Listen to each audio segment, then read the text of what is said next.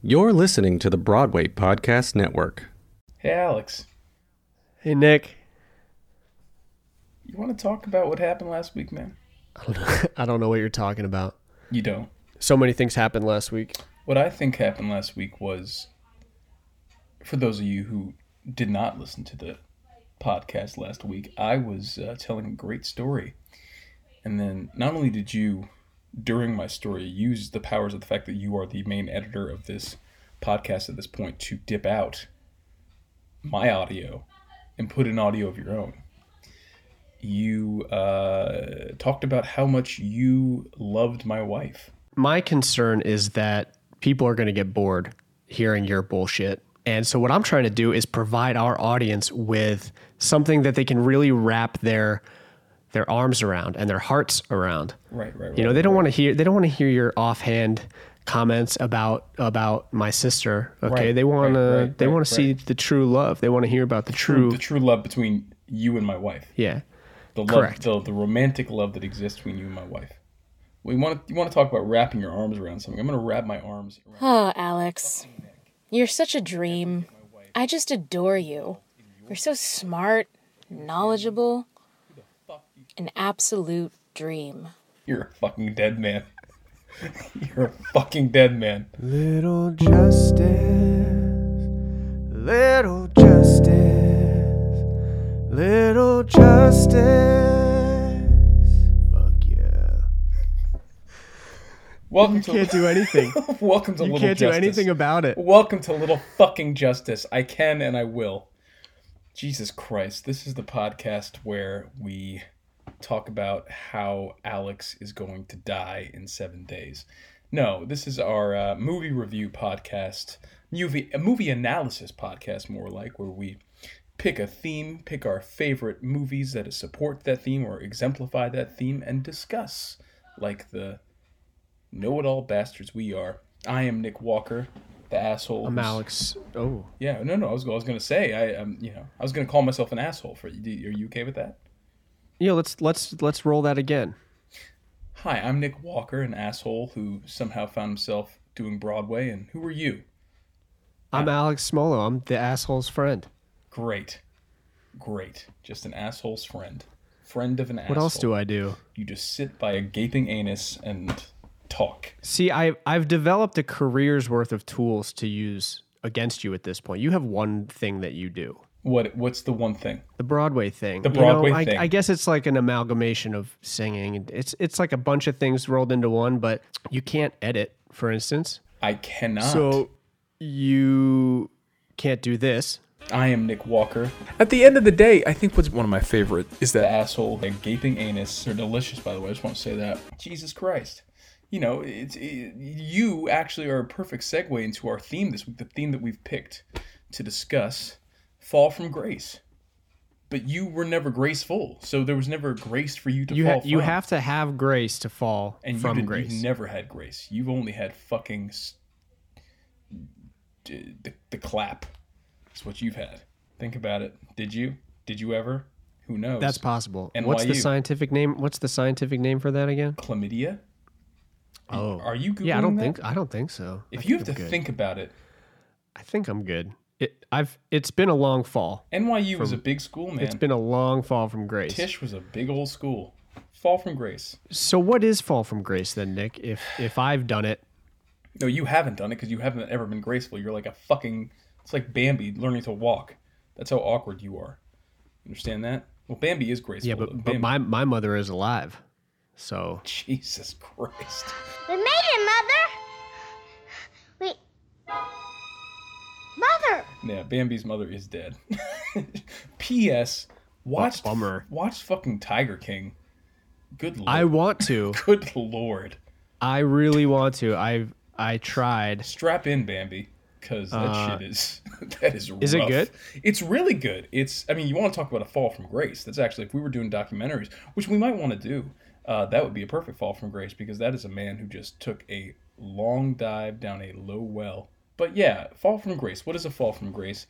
A character who I look at as a crossroads, right? If we're looking at movies or stories as we do, a character who is on one path and has a choice, has several choices possibly, and continuously chooses a path which leads him away from that which we, society, generally consider moral or ethical, ends up in a place that is maybe, someplace amoral.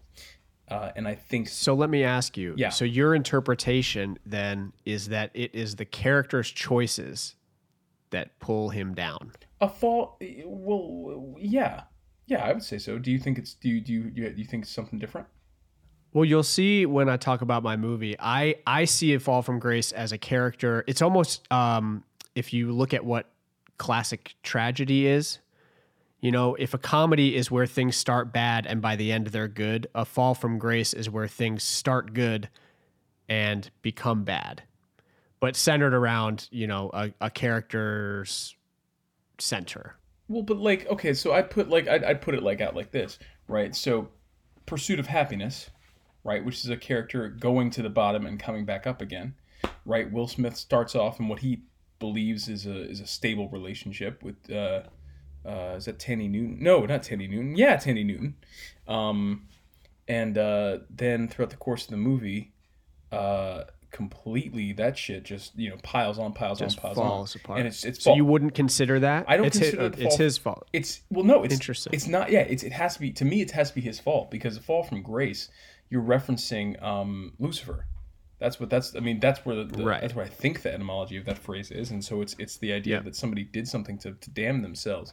Will Smith's, his character does nothing. So yeah, I think it takes an evil man or a person who becomes evil, like you. Interesting. So I started out as a nice guy. When we met, you're like, here's a sensible, nice, handsome, artistic, never thought you were fucking funny sensible. guy. I thought you were a goddamn Nazi. I'm gonna say it right now. Something about you. I think hindsight is 20/20. When I met you, I was like, let me look through his fucking drawers and see if I can find a passport to Colombia or Bolivia or something like that. Brazil. Have you've been to Brazil, Alex? You go to Brazil a lot? I've actually never been to Brazil. Got friends in Argentina? I have one friend from Brazil. Okay. Well, is that friend's name Adolf Eichmann? Maybe. Yep. Well, here we are. Little justice. Serve justice to my Nazi friend. No, all this aggression is just because you fucking are trying to seduce me. Oh, you're still so mad. I'm so mad You're still so she mad. left a fucking voicemail. She called in. She did.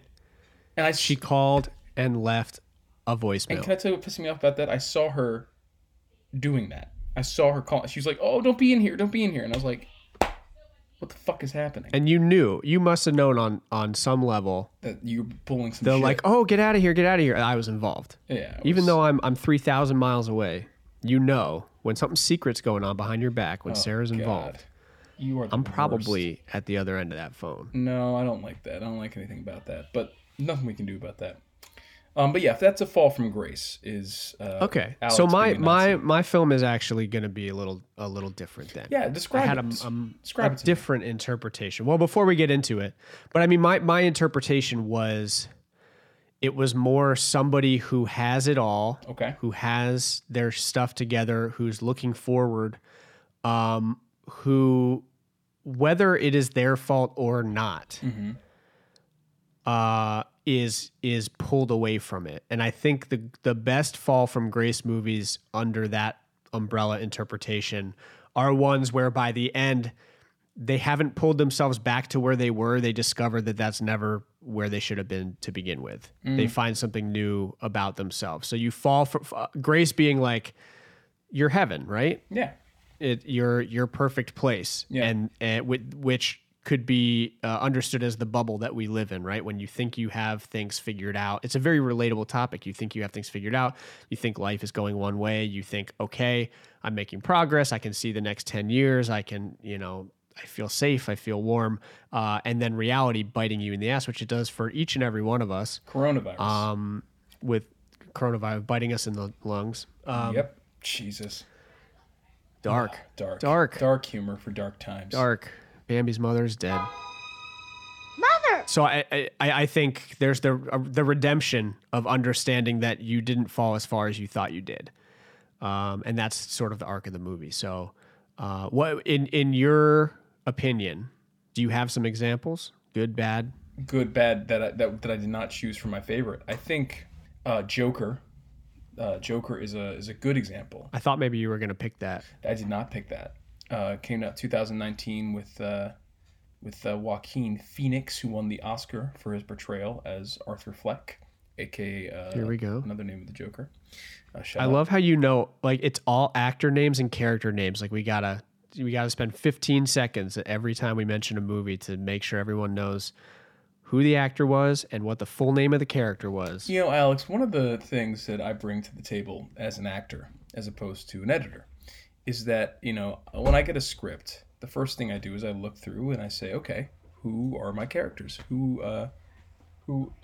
My wife is here and she just dropped off a plate of amazing wings for me. I knew I chose right. Shut up. But no, so one of the things that separates us is that don't text my wife if that's what you're doing. I feel like that's what you're doing. I don't know what you're talking about. I really pay attention to little minute details like, you know, the characters' names or the city it takes place in, the year. Yeah. You just kind of look at images or listen to sounds and you shove them together in whatever way you see fit. That's fucking dumb.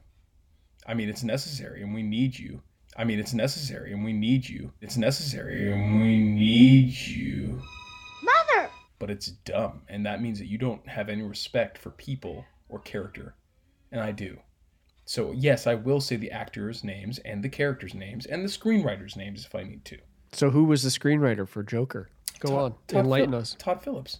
Did he write it? Yeah, Todd Phillips, and he was a co-write with I forget who his writing partner was, but yes. And to be honest, I'm not too hot on the script. The script is not my favorite. Yeah, I'm not too hot on the movie. But I'm hot on that performance. But that's a great example. The performance is good. I heard this song on the radio the other day. And the guy was singing that his name was Carnival. Arthur. Which is crazy. But to me, it was almost the same exact character from The Master. Are you often consumed by envy?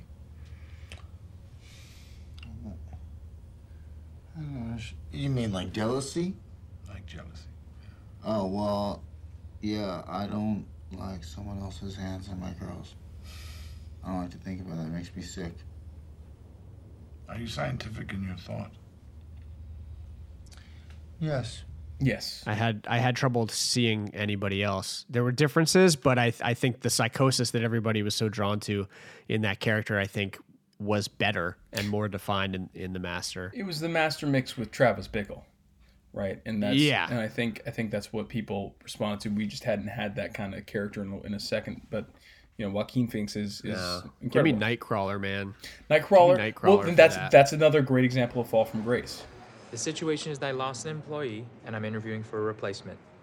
Okay, the ad didn't say what the job was? It's a fine opportunity for some lucky someone. P.S. Jake Gyllenhaal, another one of those actors who I'm like, he's fucking phenomenal. Everything he touches is gold. But yeah, Jake Gyllenhaal, Nightcrawler. I'm like hesitant to say the one I'm thinking of because I feel like it might be your choice. Maybe let's start with you. So why don't we line you up here? Okay. Unless there's one, is there one that's bad? That's a bad example of fall from grace? A bad example? Wizard of Oz? I mean, if you're tracking it through the wizard. Technically it is. I mean, he is the titular character. Titular. Devil's Advocate with Keanu Reeves. You know what? I was about to say that. Isn't that crazy? Because and here's the thing. I actually have a soft spot for that movie because that movie. I love that movie. That was one of the first movies that my mom saw. After she got divorced, she took me to see it because she just loved Al Pacino. She didn't know anything about it. Oh, perfect. We watched it in the movie theater. If you guys don't know Devil's Advocate, it is. I suggest you rent it. It's not only one of the craziest, most bizarre films Al Pacino ever made, but it is in no way appropriate for anyone under the age of, I would say, very not appropriate. 65. Yeah, it's fucked up. It's Al Pacino. It's a lot of nudity.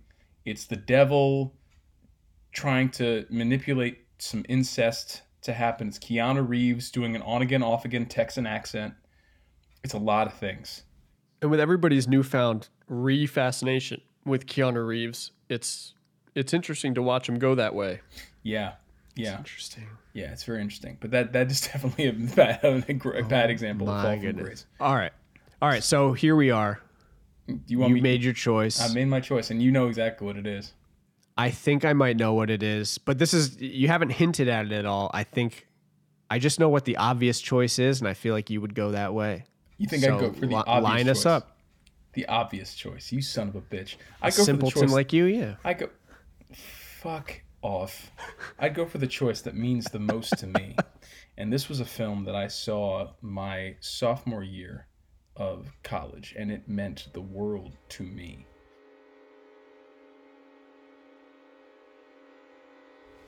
We open with some beautiful landscape shots. Almost a desert. Some amazing music. Kind of a haunting violin. And then we see a man down in a hole. And he's digging. He's digging. He's picking for something. Something. Not what I thought. Not what you thought. Seriously. Oh, come on, dude. This is the one. He's digging around. He's striking flint on rock. Picks up the rock. We see it slick. It's slick in his hands. What does that mean? Is that oil? Blows the thing up. Huge explosion. Goes back down. Finds the oil slick rock. Now he's carrying it up. But the explosion from before damaged the ladder. Breaks his leg. Doesn't cry out necessarily, but just sits there in pain. He crawls out the ladder, crawls onto the ground, crawls what we assume is across this desert. He writes his name on a piece of paper to stake his claim. The name is Daniel Plainview. And we are now about 7-8 minutes in to the masterpiece, There Will Be Blood. Ladies and gentlemen, I've traveled over half our state to be here tonight. I couldn't get away sooner because my new well was coming in at Coyote Hills and I had to see about it. That well is now flowing at 2,000 barrels, and it's paying me an income of $5,000 a week. I have 2 others drilling, and I have 16 producing at Antelope, so... Ladies and gentlemen, if I say I'm an oil man, you will agree. What did you think that I was going to pick? I assumed you were going to pick Requiem for a Dream. Interesting. That is a great choice. That is yeah. It's actually what we should be talking about when it comes to... We should talk about Requiem. Your decisions caused this, because it really is a tragedy in every single sense. Absolutely.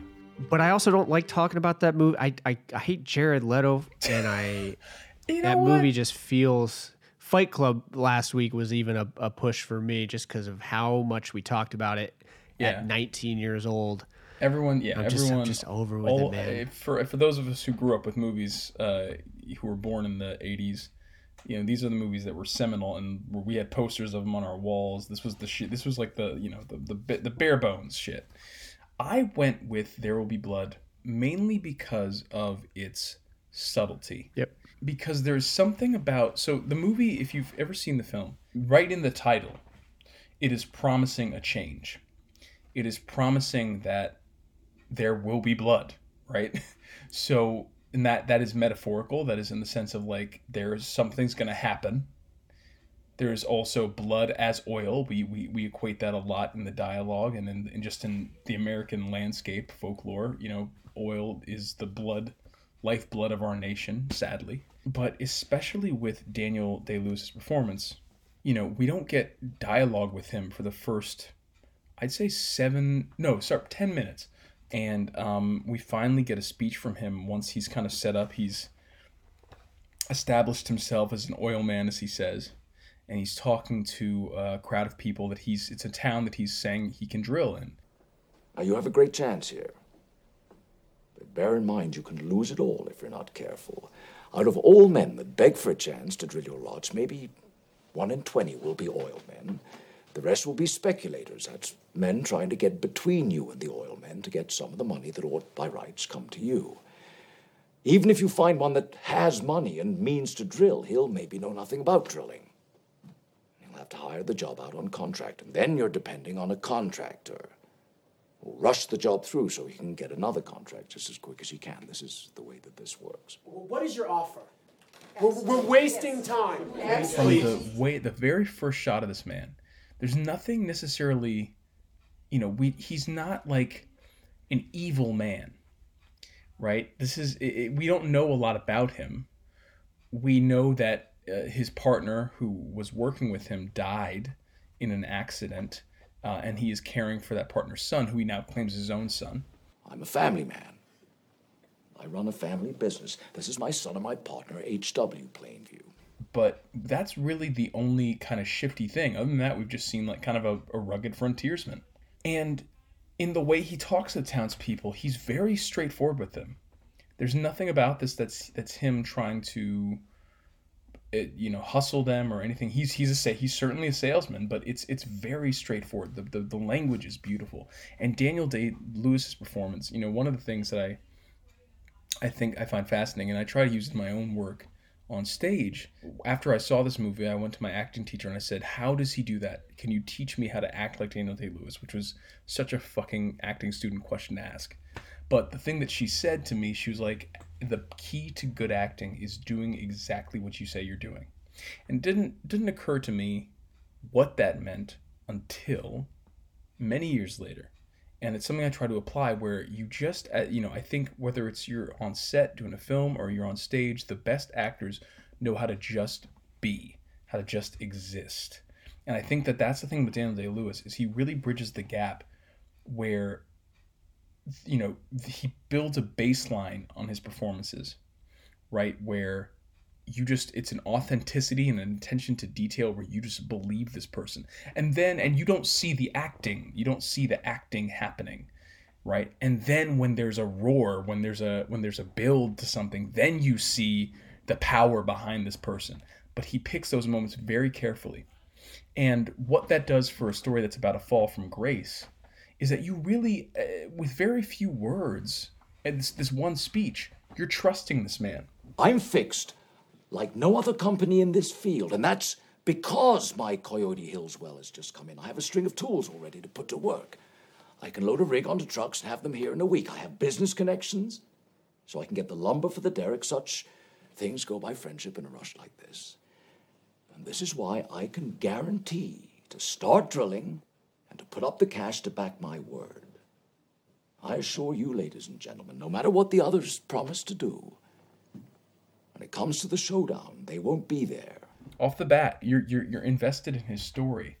And as he starts to reveal himself as a man who's willing to do things to get ahead, it becomes heartbreaking. It becomes really scary at times because he's established such a good baseline that the more he kind of digs his hands into the dirt, you're like, what the fuck? This isn't the guy that I knew. And you're seeing him go down this hole. The culmination, of course, is the now famous I Abandoned My Child scene, where, so he a little background, he strikes up a rivalry with this kid played by Paul Dano named Eli Sunday, who is wants to build a church across from the dig site.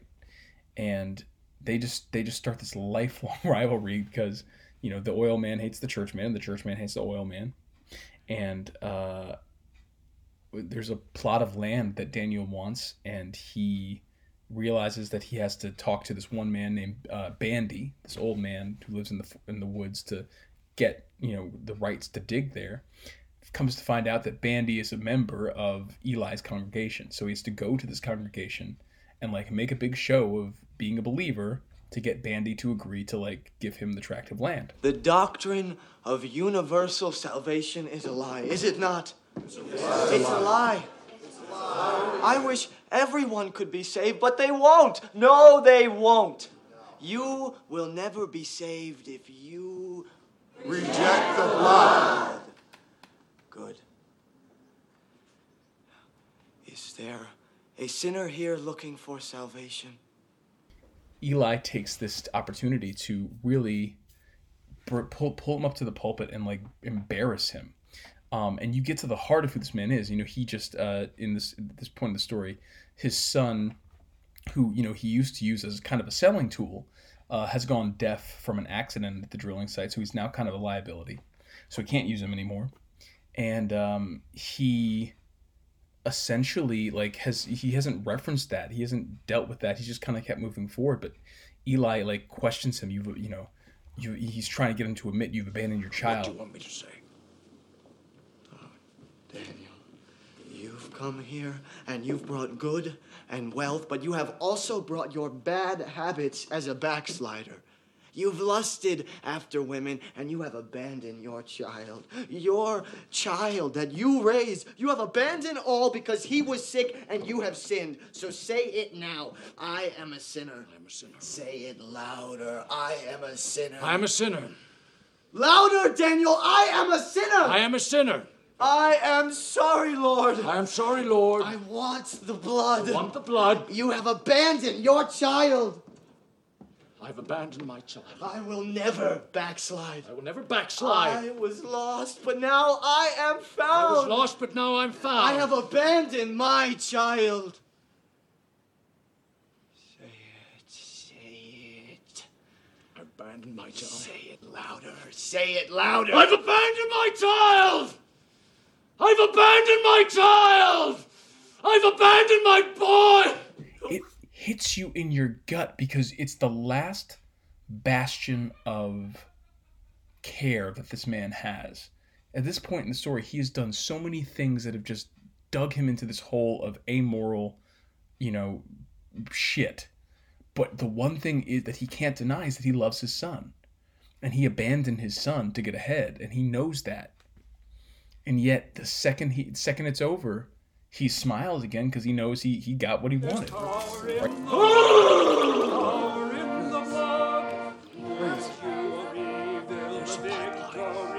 He allowed for the vulnerability, but he got the pipeline, right? He's going to be able to drill. He uses that line, "There goes my pipeline," or whatever he says. So you just see this descent, and as I said, it was promised from the title card. There will be blood, right? Yeah. We know that it's coming. So we know that this man is going to get to a point where he will produce blood. By the end of the movie, he's just so worn out from all the sacrifices and bullshit cons he's had to pull to get what he wants. He's, Daniel Day-Lewis plays him as he's basically like a monster. He's like a golem. His voice is dropped. He's like speaking like through decades of whiskey and cigarettes and tobacco and like awfulness. He's sitting, the first shot of him you see as an old man is he's sitting in a hallway in his big old oil mansion shooting at fucking pots and pans with a shotgun. You just get a sense of his isolation. And finally, Eli Sunday comes to visit. And Eli is in a predicament. His church has fallen on hard times. He needs some money from Daniel. And this is like the moment he's been waiting for. He could, if he was the man that was there that we met at the beginning of this movie might have given Eli mercy, but not this man. This man is too far down now. And the way that he just brutally murders Eli, and like there is blood, it is hysterical, but also like disturbing. It's just like, my God. And why I think it's my favorite example of a fall from grace is because of the many levels on which it works. It's obviously a critique of capitalism. It was the idea came from the novel Oil by what's his name, Updike. Upton Sinclair. Upton Sinclair, thank you. Don't worry, everybody, I'm still here. He is still here. Nobody cares that he's here, but he's here. Upton Sinclair. Came with that novel, but which was a satire of or a exploration of American capitalism and the oil fields, and this is definitely a look at what American capitalism does to a society. I think I'm running a little counter to you here. Interesting. Because normally There Will Be Blood is one of my favorite films, hands down. Mm-hmm. Every time anybody asks me, what's your favorite movie? More often than not, my reply is There Will Be Blood. Every time I watch it, there's something different to get out. The performances, the structure, the subtext, everything about it is interesting to me. Having spent that much time with that character, I don't know that I see him as somebody who started so high up. To me, it's the ultimate depiction of greed, right? If you just take the word greed and you insert it into every interaction he has in that entire film, it comes out. It's about that. And I think the movie is more about hoping that he will be someone different than he is and realizing that at his core he is somebody, which I don't see as much as a fall from grace, because I think from the very beginning he's someone willing to, shatter his leg and crawl across a desert to make some money, to get what he needs to build his empire. He's willing to take a baby and use it for his own, maybe not malicious in the moment, but It's interesting because I think that one of the things that Anderson does that's so great is the ambiguity he does leave in a lot of these circumstances, because he does make a point of showing the moments of like, yes, we he is driven from the beginning. We see his drive and his ambition from the beginning, but what we also see is a lot of humanity. The way he handles his son, the way he tussles his hair, the way he takes him out hunting in the beginning, very different from the end. When the girl is being abused by her father, and he pulls her aside at the picnic, he's like, does he, and then he kind of shoots a look to the father and is, basically kind of implying, do not touch your daughter like that again. There's just these very human moments. And I'm not saying he starts off with a fucking clean bill of health, but I'm saying he starts off as a driven businessman. Yes. As opposed to the literal ogre he becomes by the end of the film. Yeah, that's fair. Eating raw meat off a plate and like just drooling at the mouth. So I think that the change of character, we hope that it's not a consistency. It's certainly a degradation. We see somebody really become something else. I think maybe too, on some level, it's tough for me because he has, the whole time he's got such an aversion to religion. It's kind of his counterpoint.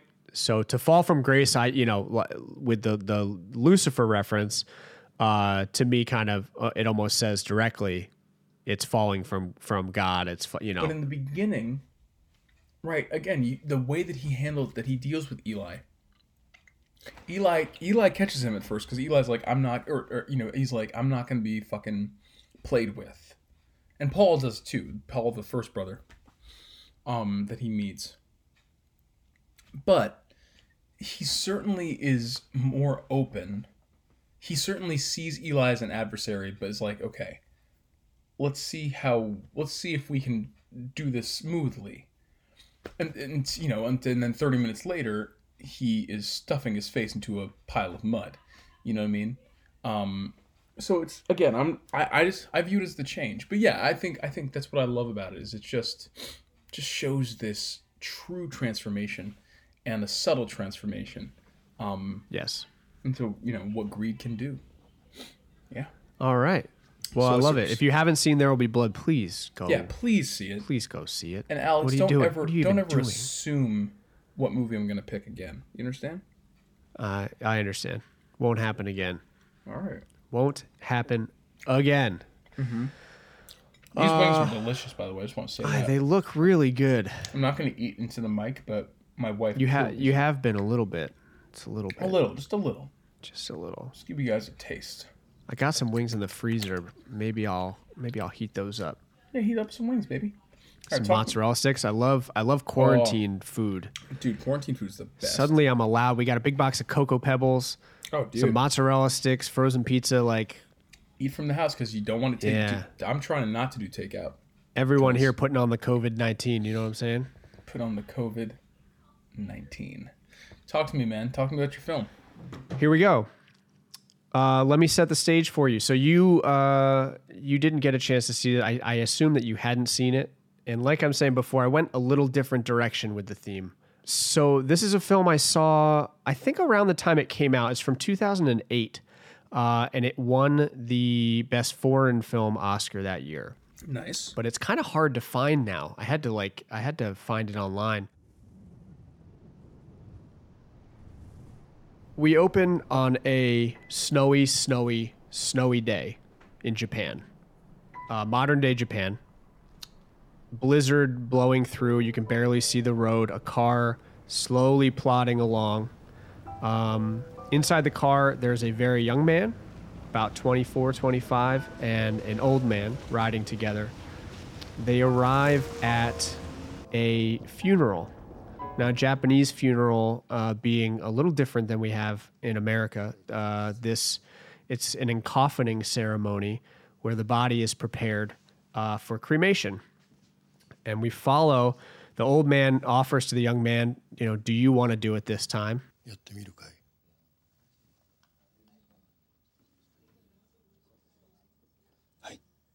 And he proceeds to prepare the body. Everyone's kneeling in the room in front of the family with the body on full display, proceeds to dress the body, apply makeup, place the hands in an exact position, place the feet in an exact position.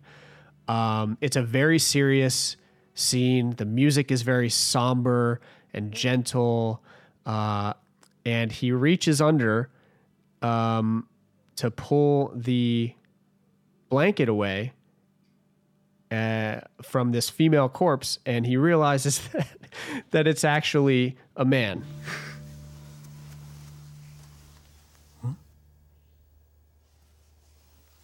Huh?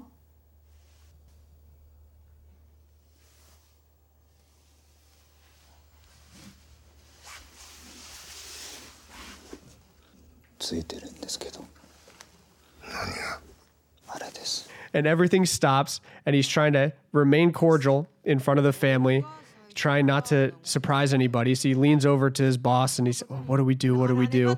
The boss goes over and asks the uncle of the deceased, how do you want us to put on female makeup or male makeup? And it's kind of this humorous scene. You're on the brink of like crying as you're watching this family, and then you're laughing, and then you go back to almost crying again as soon as they make the decision and they finish preparing, and you see the family breaking down.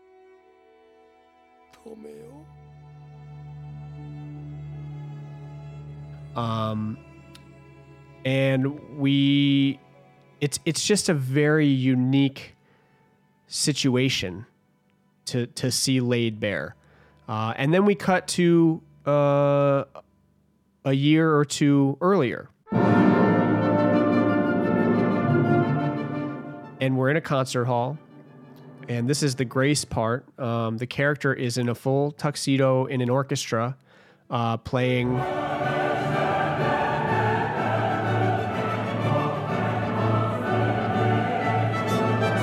It's big, it's vibrant, it's full, he's happy, everybody's got this energy in their face. They stop, the applause comes, and you turn around and you see that there's like maybe 50 people in the audience of a room that could seat 1,000. Soon after, he finds out that the orchestra is being disbanded. This man who's dedicated his life to this loses his job in the orchestra, goes home to his wife, who comes home, with fresh food, and she's happy, and how are you doing? And he tells her, not only did I just lose my place in the orchestra, and there's no getting back with my skill set, but I've invested without telling you in this cello that is way more than we can afford because it's what the pros use. So he's very suddenly going from a life of being on top, having his life together, newly married to a woman who loves him very much, thinks he knows what he's about. He thinks he knows what his life is going to be. Very suddenly having to sell the cello, give away everything, and move back to his hometown where his mother, who passed away recently, left him this old, bar with an apartment above it. And while he's there, the first job he takes is with this company that does encoffinings. The film's name is Departures.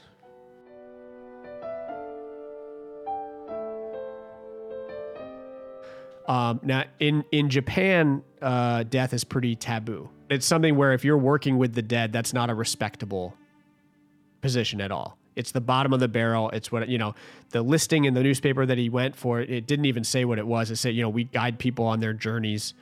He thought it was for being a tour guide. And so the film proceeds to have him finding his way.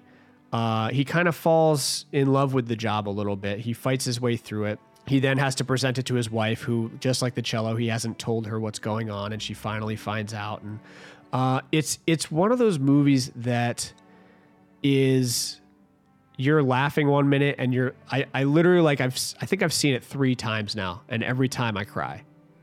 I've never seen a movie that makes me feel the way that this one does, in terms of going from being entertained, feeling hopeful, feeling happy, to being despairing. And it's never dark despair. It's never negative. It's never anything, but it brings in all of these kind of existential questions, about life and death, and about what it's going to be like when a loved one dies, when, being with somebody who's going through this process.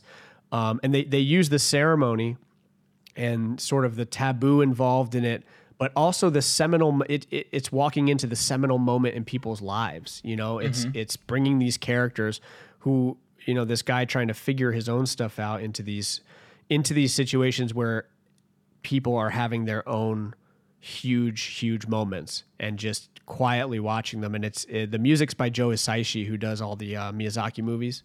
Oh, amazing! So that the score is wonderful. But in my eyes, it fit Fall from Grace in pretty much the opposite way that There Will Be Blood did for you, tonally. Whereas There Will Be Blood is a violent, bloody descent into a man's psyche. This one is gentle reflection of that. It is somebody who, again, thinks he has things figured out, thinks he's on a certain course, and has to pivot and figure his things out while also supporting a family, figuring out what his future is going to be, trying to figure out what he stands for, what matters to him. The relationship, his father had abandoned him when he was young, and he's carried it with him, and he's never addressed it. And through this, he's forced to address it until in the end, he finally has to encoffin his father's body. And it felt Fall from Grace to me in a very realistic, relatable way. Almost like a book.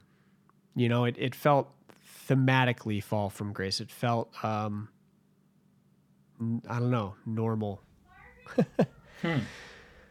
So tough to play clips from it because it's in Japanese, but. This brings up an interesting topic. Do you find that, and I think you kind of answered it, do you prefer a gentle fall from grace as opposed to a more violent or aggressive fall from grace? Well, I think fall from grace, it's too obvious in a violent way, in the Requiem for a Dream way, in the There Will Be Blood way, where the fall from grace is an action movie, where it's this start here and let things get really bad. Which is not uninteresting to me, obviously. I don't not like that. I think finding depictions that don't rely on that don't need that energy to push through that, to show somebody in an elevated position being brought down to earth. Yeah. I think being able to do that with just a character and a quiet situation, it's just a guy who lost his job and had to move home. It's Garden State. It's simple. And to make something that lets you follow along and really, really feel it. It's a movie that really gets you to feel what this guy's feeling the whole time. And it emotionally, it's as engaging as any movie, if not more. It does. I think what I like about, I definitely got to watch this movie now. I think what I like about what you're describing is just, I tend to think in such big picture terms, and I don't mean that by the generalization. I just mean these things. What I love about everything that you're describing is it's just like you said, it's the simplicity of someone losing a job. It doesn't have to be these life and death circumstances. It's just, those moments where we are just lost a little bit and we don't know what to do, and things keep piling on, and you kind of have to take that job that not everybody thinks is, you feel like you're going a little backwards. Yeah. So I would highly recommend this to anybody who wants to watch it. Again, I don't know how to find it. You could buy it probably on Amazon Prime I don't think it's streaming anywhere. It won the Oscar in 2008 for Best Foreign Film. The score, again, I cannot say it enough. The score is unbelievable. I believe it. And if you want to cry, you want a good cry, then check it out. I mean, if you want a good cry. I love a good cry. Are you a crier when things necessitate it? Avengers Endgame, I was a weepy little child. I'm not talking about Avengers goddamn Endgame. Buddy. I'm talking about What Dreams May Come crying. I'm talking about Departures crying. No. I don't cry at those. I don't cry. You don't cry at weepy movies? Not a weeping. Like, it has to be. You know what? I'll tell you. The last time I cried at the weeping. You know what? You know what? But see, like, again, this is going back. How did you cry in Avengers Endgame? Tony Stark? Bro, no. When they all showed up, are you joking me? Oh my god. When he said "on your left," and I said, "Fuck." I said, "Oh shit, they're back." And you started crying. I actually did. I actually started crying. I cry. I've cried every time. Dude, there was a whole period of time where I walked around listening to support. Alan Silvestri did the soundtrack, and that track is called Portals. I would just listen to that and just sob. That track actually does literally make me sob on command. Coco, I cried at Coco. I cry all the Pixar movies. Well, those movies, yeah. You're gonna cry at the beginning of Up. You're gonna cry at Coco. Ooh, you are gonna cry at Coco. Watch this movie. I'm curious if I'm very excited. If it draws that out of you. And truth be told, I need to watch more foreign films. I think you do. That's something that I think you do. This one's very accessible. As far you have to read the subtitles, and it's a bit of a like the ceremony itself and the culture is obviously it's Japanese, but it's pretty accessible. It's modern day. It's not nothing. It's not a samurai movie. It's not a period piece. Mm-hmm. Again, just about a guy who loses his job and has to figure it out. That's beautiful. Well, look, yeah. So those are our choices for Fall from Grace. Got a little There Will Be Blood and got a little Departures. We would love to hear what you guys would choose. Love to hear that. I'd love to hear that. I would also love to hear, not even just movies, but TV shows, plays, any story that is a fall from grace for you. What would that look like? But for now, I'm Nick Walker. I'm Alex Smolo. And this has been Little Justice. Stay safe out there, everybody. Hey, it's Leslie Odom Jr. here on the Broadway Podcast Network to tell you about the Rise Theater Directory, a program of Maestro Music. Rise is a national online resource designed to connect and empower backstage and administrative and creative theater professionals from underrepresented backgrounds. If you work or aspire to work in the theater community, this can help you find your next project. And if you hire theater professionals, search the Rise Theater Directory to find your next team. Create your profile now and get more information by visiting risetheater.org. That's theater with an RERISETHEATRE.org, because only together we rise.